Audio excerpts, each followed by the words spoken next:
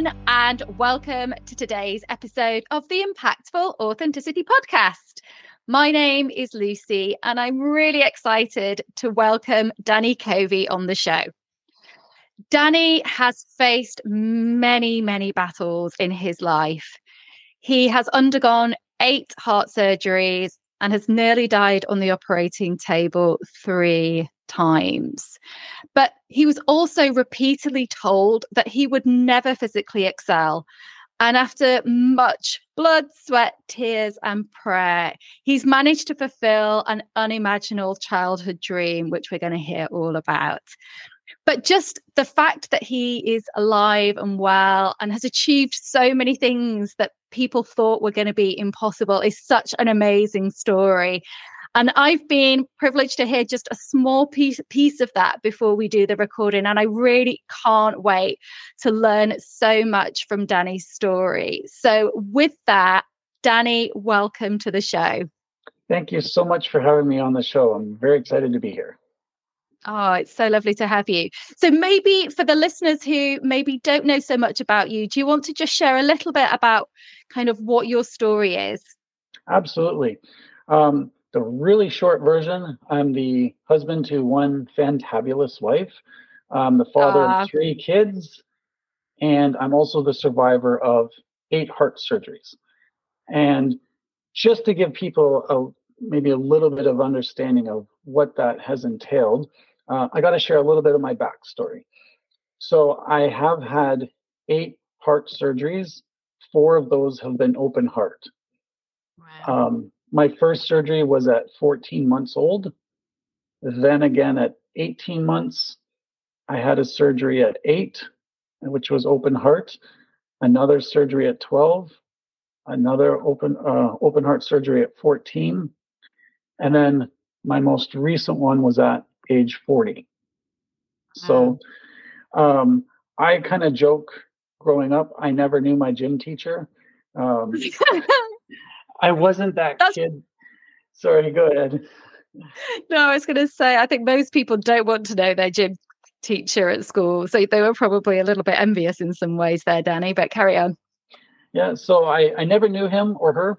And I wasn't that kid on the field that got picked last. I just wasn't even on the field. And so growing up, I would watch Bruce Lee or Jackie Chan on TV, and I was captivated. I always wanted to do something like that, but it was an impossible dream. And after my 3rd open heart surgery, I had a mechanical valve put in my heart. Wow. And suddenly my health improved. And suddenly I'm looking around saying, hey, I can actually try different things. So it was terrifying for my parents. It was exhilarating for me. So as a teen, I got into karate and martial arts, and I started testing my limits, finding my limits, and pushing my limits. And it cut to life happens. I got married. I got out of that. I had children. And then in my mid-30s, I thought, I want to get back into this. And that drive, that desire was still there. So I jumped back into it until I hit 40. I was doing a martial art called jiu-jitsu. And at 40, I noticed it started to get very difficult again. I had my heart checked and my aortic arch had enlarged drastically. So I had surgery in 2017, and my aortic arch actually burst when they did the operation. And I don't know if your listeners know about this, but when your aortic arch bursts, you don't come back from that. So it truly is a miracle that I'm here. And it's a miracle as well that 20 months after my surgery, I earned my black belt in jiu-jitsu. Oh, hopefully people can hear me clapping. That's amazing. Wow. So that's the quick version. That is incredible. And I'm really curious to sort of maybe dig into, if you can remember sort of what it was like as a child when that was all kind of happening, and I guess kind of what maybe you were expecting from your life and what you wanted to be, and I guess kind of how that, again back to the name of the podcast, the kind of impactful and the authenticity part, how that kind of influenced what you thought you were going to be capable of in your life, and then how that is different or not to kind of how things actually turned up maybe more in your 20s and 30s before you had your kind of that final surgery. Yeah, absolutely. Growing up, I hate to say it, surgery was what I knew. It was all I knew. Right. Between 1985 and 1990, I've had 5 heart surgeries in 5 years. So Mm, I kind of grew up. It was, I hate to say, it was just normal. It was, I didn't yeah. like it, but it was what was normal to me until I hit 13, when my health drastically improved Yeah. and I was able to do more. So I just, as a kid, I accepted it. And I can honestly say this, Mm, and this may be something to tie into like how to live authentically, is I never asked why, wow. because I knew you'll never know why. Yeah, yeah. Even as a grown man, even as a kid, I don't know why these things happen, but I always thought, what can I learn from this? Mm, Because in everything that, at least that I've been through, everything that people will face, there's a lesson to be learned, there's growth that happens. So I've really tried to stick to, all right, I've had these 8 heart surgeries. What can I learn from it? How can I mm. grow? And what are some of those kind of biggest lessons that you felt you've learned through that? And again, has that kind of changed over time? Yeah, lessons learned. Don't take no for an answer. Oh, I've okay. I've had teams of cardiologists and doctors look at me and say, "You can't do martial arts.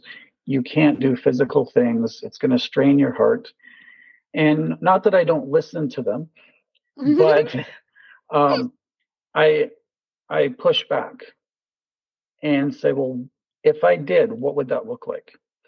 And so Mm, after now years of doing physical things and pushing myself and pushing my limits, they say, "Wow, your heart's actually stronger from doing these things." So I have a phrase I like to say where I encourage people to risk responsibly. I love it. Don't be safe, because there's no growth Yeah. in safety. There's no No. satisfaction. You have to risk, but be smart about it and Mm, really push. Don't ask for permission. It's better to ask for forgiveness after you've done it. And that's kind of how I looked at things. You just have to be stubborn about your goals, but flexible about your methods. yeah. I love that. And I loved that part that you said kind of right at the beginning of that piece of, sort of being able to, yeah, just kind of not necessarily take no for an answer, but understanding kind of, well, what could I do? What are the possibilities that could be there? Because I think so often, sometimes when we hear a no, there's sometimes a bit of a reluctance to kind of ask the follow-on questions of, well, what is possible, or what else could be done, or Yep. what would be needed to change this situation around. So love to hear that. That's so interesting. And I'm curious, because you said about your 3 children. So have you noticed sort of that some of those lessons you're now kind of bringing and applying, and how they think about sort of their sort of life trajectory? Oh, my kids have seen me go through very hard things, and they've seen me not take no for an answer. They've seen me, when I could barely walk, and they would help Mm. help me out of bed because I couldn't sit up. To now, like my son and I go mountain biking together. Oh, wow. So, what I think the biggest area where I've seen that with my kids, my oldest son was, he's 19 now. He was diagnosed with type 1 diabetes last year. And as a parent, that was very difficult. But his attitude in that, he within a few months, he got everything figured out. He's taken charge of his health. And I asked him Mm, about it. I said, "You don't seem that upset about this. If it was me, it'd be, yeah. I'd find it hard." And he says, "What's the point?" He said, Oh, "This happened. The sooner I accept it, the sooner I can take charge of it and move on." wow. So What a as a very grown up 19-year-old. yeah, and as a parent, I'm like, wow, that's if they've learned that from me or they've learned that elsewhere, that's amazing. And I mean, it meant a lot to me as a dad just to hear him and see him take responsibility like that. Yeah. And did that experience create a kind of slightly different view or perspective for you with your own parents? Because I think as you were telling me your story, and I've got a 3-year-old son, I was just kind of trying to think, gosh, imagine what that must be like as a parent, kind of going through and seeing that, and how you think about supporting your child who probably wants to be out and doing all these amazing things and running around with all their friends who are doing that, and is kind of, you're having to sort of hold them back potentially because you're so maybe scared or nervous of what might come from it. But at the same time, you need, people are here to live an amazing life, and you want them to be able to do whatever they possibly can. So yeah, I'm just wondering if it kind of, just having now had that sort of reversal of seeing this experience with your son, if it's changed at all kind of how you felt or reflected on kind of maybe the journey your parents made. Wow, you've hit the nail on the head because um, I grew up with scars on my body. I didn't know how they got there, and my parents would tell me the stories. Mm, And for me growing up, it was just, you're going to the hospital, you're going to face this next surgery. I would say it was just pain. It was just going through these yeah. things, surgery, recovery, better for a while, surgery, recovery. And so that's what it was like for me, just to go through this and say, all right, there's another wave coming, brace for it, recover from it. As a dad, different story altogether. For the Mm, first time, especially once I had kids, and I saw, I don't know how my parents did this. mm, I would be the patient 100 times out of 100 times rather than see one of my kids go through what I had to go through. mm, And so that's kind of the arc of just going through surgeries over a 40-year period. Is as a kid, you face it. As an adult, I'll take it any day. Just don't let my children go through something like this. yeah. And I will Must say be this. very, very strong parents. Well, I was just going to say, my parents, they have faith. They have faith in God, and their attitude was, we don't know the outcome. We don't know what's going to happen. We're going to do our best. We're going to trust that you'll recover. And it kind of shocks me looking back now. They were not helicopter parents. They didn't hyperprotect. They didn't step in and manage every area of my life. Yes, there were things I couldn't do. Yes, they were protective, but they gave me a lot of autonomy. Mm, So when I was in my teens and I wanted to do martial arts, their first reaction is, "Why would you want to do that?" And it was this test where they said, "Okay, you can do it, but you cannot spar. You cannot take hard blows to the body." yeah. Okay. So I started pushing other ways quietly, but I have a deep respect for my parents that I don't think I would have had otherwise. And it's also, there's a lot of the normal childhood teenage angst that you face. I never doubted that my parents had my best interest because they've always walked with me through difficult seasons. And I know Mm. even if we didn't always agree, they always had my best interest at heart. So much resilience, I think, both listening to that story from yourself and from them. So thank you. Yeah, just thank you so much. And so lovely to hear then about you now having your black belt. So I'm assuming that after this crazy last surgery and, what happened, and it sounded like that was kind of a touch and go scenario. Mhm. Was there ever a doubt in your mind that you were going to suddenly go back into martial arts? It feels like that's something that's kind of core to who you are. But 20 months, I think you said, that feels like not a very long time. But I don't know if you were like super close to the black belt before then anyway. So Yeah, maybe you just needed like a month's training and then you were done. No, I should qualify. I had been training martial arts for several years. I was at my brown belt, almost black belt. Okay. And then I had Still. surgery. And a few weeks after I'd had surgery, I remember as part of my cardiac rehab, I had to walk every day.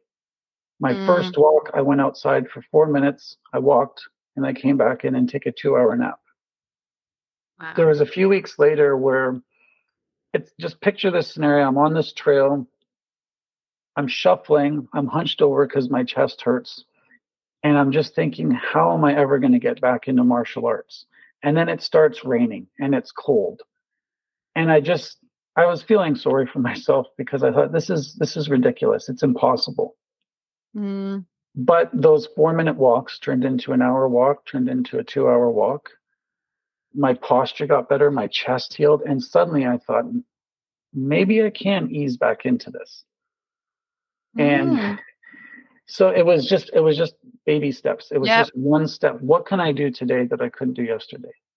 And that's really how it's like a baby. You go from walking to so it's been a journey. But yeah, there were some difficult times where I thought, I don't know how, but I can do this much today. I can do a small amount today. I really, really love that sentence that you just said, like, what can I do today that I couldn't do yesterday? Because I think everyone, no matter what their situation and scenario is, can absolutely think and apply how that could like live. Because I'm just thinking about myself today. I'm thinking, I don't think I've pushed myself today. And having had this conversation now with you, Danny, I need to go out and do something this afternoon that's like, right, what could I do that I didn't necessarily think would potentially be possible? And as you say, like those small incremental steps suddenly just, the same, you put your penny in the bank and eventually you'll be hopefully a millionaire. So that's great. And just touching maybe back on that sort of authenticity part we spoke about right at the beginning. Have you felt at all that this experience has changed how you've sort of approached your authenticity in practice, whether that be through work or through life generally? Yes, I would say very strongly in two ways. Number one, be grateful. So I didn't always have good health, but I was always grateful for what I had because I met other children whose health and whose situations were way worse than mine.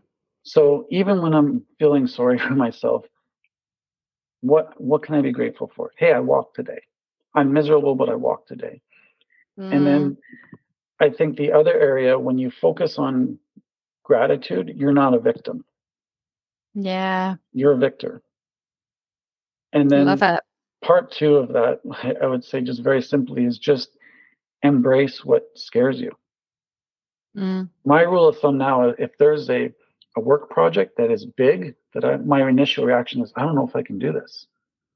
The second voice is, you absolutely have to do this. If it represents something that scares me or it's a challenge that I may want to shrink away from, that's kind of my cue. Why are you shrinking? Why are you scared? Maybe you need to like run full tilt into this because there's a growth opportunity. Again, it's that, what is this teaching me? Yeah, I really, really love both of those. And I think it's something that I think a lot of people struggle with sometimes. And it's, amazing to hear you kind of talk about it like that, because I'm certainly feeling inspired myself in terms of like where am I not maybe pushing myself, or what am I a bit scared by that I'm just kind of leaving there on the side to just think, oh. But I completely agree that like you have to, I've always say to anyone, like if you go for a job and you're not scared by it, you should say no to that job. Like it just shouldn't, you shouldn't bother with those sorts of things. It needs to be scary. It doesn't necessarily need to be a harder job. It just needs to be something that's a little bit different to what you've done before, but we will see. Yeah. And so maybe with that, we can just touch on the challenge of the week for the listeners. Is there something, we've talked about lots of things, but would love to know, is there a specific challenge that you think we could all have a go at this week? Oh, yes. Do something that scares you this week. If there's something that you're procrastinating or something you don't want to do it. Picasso had a quote. I don't remember exactly, but he said, when that voice inside you tells you you can't paint, pick up a brush and paint, because that'll quiet that voice. And I love that because, hey, there's stuff this week I don't want to do, but if I do it, I grow past it. And then every day, maybe you're getting into bed or you're reflecting, what are you grateful for today? Name 3 things. Do that for a week. Do that for a month. It'll change the way you look at things. Yeah. I need to get back to my gratitude practice. I used to be really, really good with it. And I've got to say, I've fallen off the curve over the last few weeks. And it's always those things. It's the times when you actually need it that you kind of seem to drop it. I don't know what it is about the mental thing that I find, but anyway, you have reminded me I need to pick up my pen and paper and get back on with that. You've got homework to do now. I have homework to do every week. It's fine with this podcast. If I don't do the challenges, then I can't expect others to do. But no, I love both of those, so that's good, and it's helped me restart my gratitude practice. And how about a song, Danny? Is there a song that has a meaning to you? There is, and I'm not going to sing it, but basically I'm going to credit my oldest son. Okay. He got me into rap. And one artist in particular. Okay. And the artist is NF. And NF dropped, he's worth looking up. There's some more homework for you. But NF dropped a new song, an album called Hope. And there were several lines in that song that really resonated with me. And so I'll just read them. I will not sing them. Okay. But he says in the song, "What's my definition of success? Listening to what your heart says, creating something no one else can, being brave enough to dream big, grinding when you're told to just quit. It's a person that'll take a chance on something they were told could never happen. A person that sees the bright side through the dark times when there ain't one." Wow. And when you hear that song with those lyrics, that's hope. That's why you get up and do the things that you do. Gosh, I absolutely love it when it's a song or an artist, but usually it's both. I don't know. That's the reason for asking the questions, to help increase the diversity of the music I listen to. I'm so excited to go and give that a go tonight as well. So I have so much homework, Danny. Thank you so much. You're never going to have me back on again. You're like, this guy is too much work. It's fine. I want the homework. It's good. I'm here to grow and learn as well as everyone else who's listening, hopefully. So I always super appreciate that. And curious to know now if you've got a newfound love of rap, or is it just this one artist particularly? I just have to say, it's just this one guy, because he's so atypical. He's very different. Right. The things that he raps about and talks about are self-improvement. It's a focus on faith. It's unique, very unique. Interesting. I have to see if I can get him on the podcast about his authenticity for rapping in a slightly different way. So we'll see. It's probably unlikely, but we never know. I can always aim high. But is there any final thing, Danny, you want to say before we wrap up? Just kind of what we've touched on. Life is unpredictable, and face it. Face what scares you. Be grateful. I actually have a book coming out later this summer that I've written about my open heart journey, as I like to call it. And so I'm excited about that. It'll be coming out soon. And if people want to find me, I'm easily findable on social media, and I have a website, dannycovey.com. responsibly.com. Fabulous. Well, I will make sure I usually add all of the links I can possibly find for anybody within the show notes. So I'll make sure your website's there. Any of the social medias that I can get my hands on, I will also include. So if people want to follow you, they know exactly where to go. But thank you so much for sharing that story. You've also made me want to go and watch a martial arts film this evening, which is not also one of the things that I'm typically into.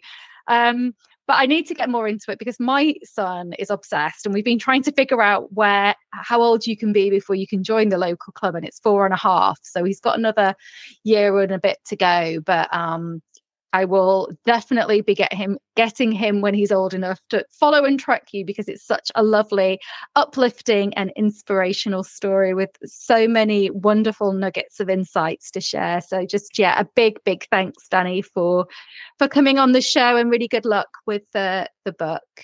And for everybody listening, I hope you enjoyed the story and the content today. As always, you can hit subscribe, follow, share if you've enjoyed the content.